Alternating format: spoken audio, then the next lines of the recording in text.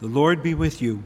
And with your spirit. A reading from the Holy Gospel according to Luke. Glory to you, O Lord. Mary set out and traveled to the hill country in haste to a town of Judah, where she entered the house of Zechariah and greeted Elizabeth. When Elizabeth heard Mary's greeting, the infant leaped in her womb, and Elizabeth, filled with the Holy Spirit, cried out in a loud voice and said, "Blessed are you among women, and blessed is the fruit of your womb. And how does this happen to me, that the mother of my Lord should come to me? For at the moment the sound of your greeting reached my ears, the infant in my womb leaped for joy. Blessed are you who believed what was spoken to you by the Lord would be fulfilled." And Mary said, "My soul proclaims the greatness of the Lord. My spirit rejoices in God, my Savior, for he has looked with favor on his lowly servant. From this day, all generations will call me blessed. The Almighty has done great things for me, and holy is his name. He has mercy on those who fear him in every generation. He has shown the strength of his arm and has scattered the proud in their conceit. He has cast down the mighty from their thrones and has lifted up the lowly. He has filled the hungry with good things, and the rich he has sent away empty. He has come to the help of his servant Israel, for he has remembered his promise of mercy, the promise he made to our fathers, to Abraham and his children forever." Mary remained with her about 3 months and then returned to her home. The Gospel of the Lord. Praise to you, Lord Jesus Christ.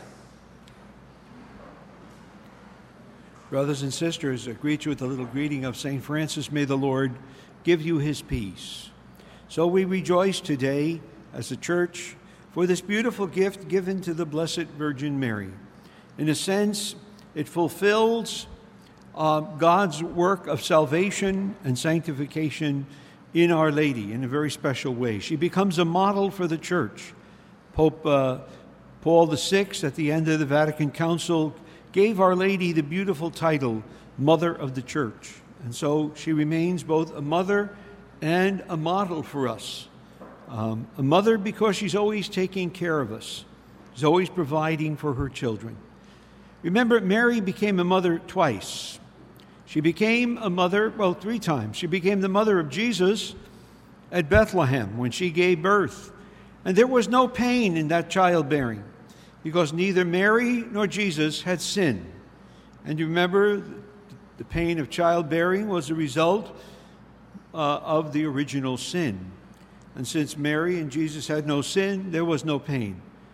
But Mary became our mother in a very special way at the foot of the cross. When Jesus turned and he saw his mother there, and he said to her, "Woman," he called her woman, from that reference to the book of Genesis, the woman who would crush the head of the serpent. And he said to his own mother, "Woman, behold your son." That disciple whom he loved represented all of us because Jesus loves all of us. And then he said to the disciple, "Behold your mother." Now, when Mary became a mother there was great sorrow because Jesus was dying on the cross, and she received us as her sons and daughters.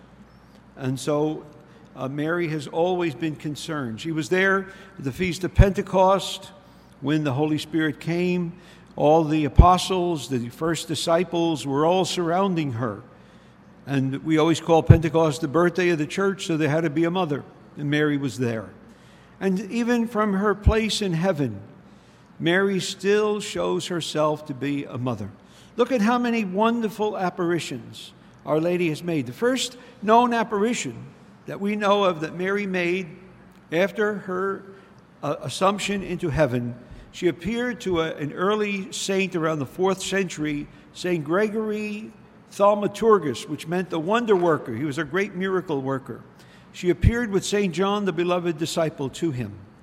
But then she made the appearance of her great apparitions, which I believe began with Guadalupe, when she came and appeared to Juan Diego and told him, "Am I not your most dear mother? Are you not my most humble son?"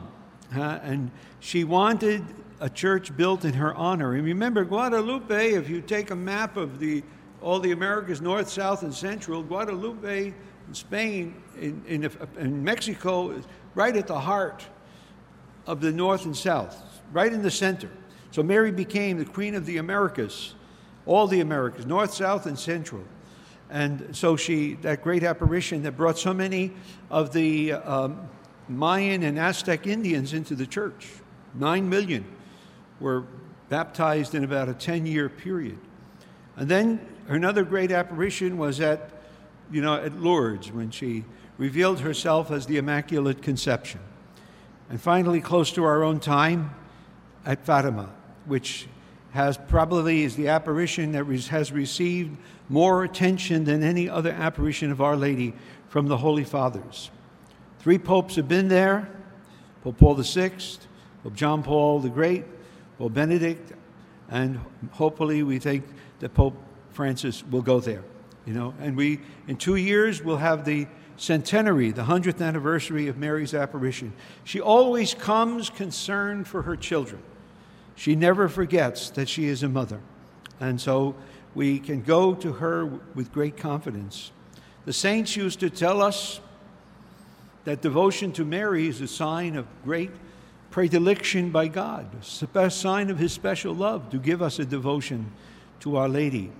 Bishop Sheen, when he had to choose a coat of arms as a bishop, he chose the words, "Grant that I may come to you through your mother."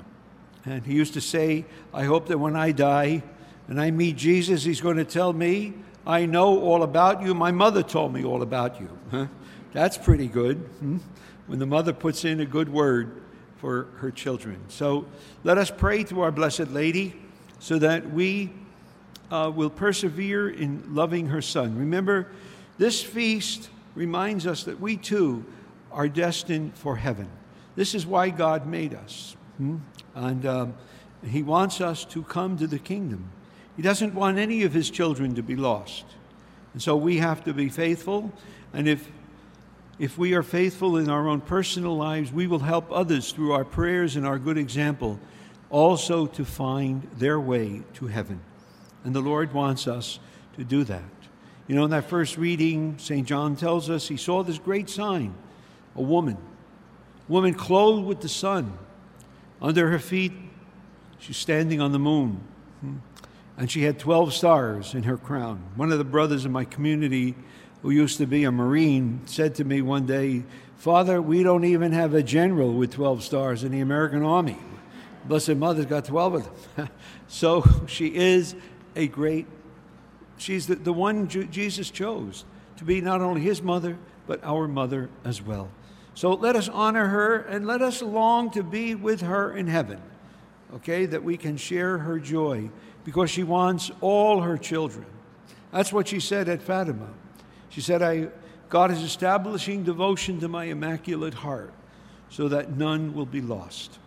So let us honor Mary and let us pray for perseverance. That's an important grace. I remember when I was in a seminary, our professor who was teaching theology said, the grace of perseverance is a special grace. You have to pray for it. So pray to persevere to the end so that you too and all of us will be in heaven with Jesus and his heavenly mother, who is now our mother as well. May Jesus and his holy mother bless you, all of you.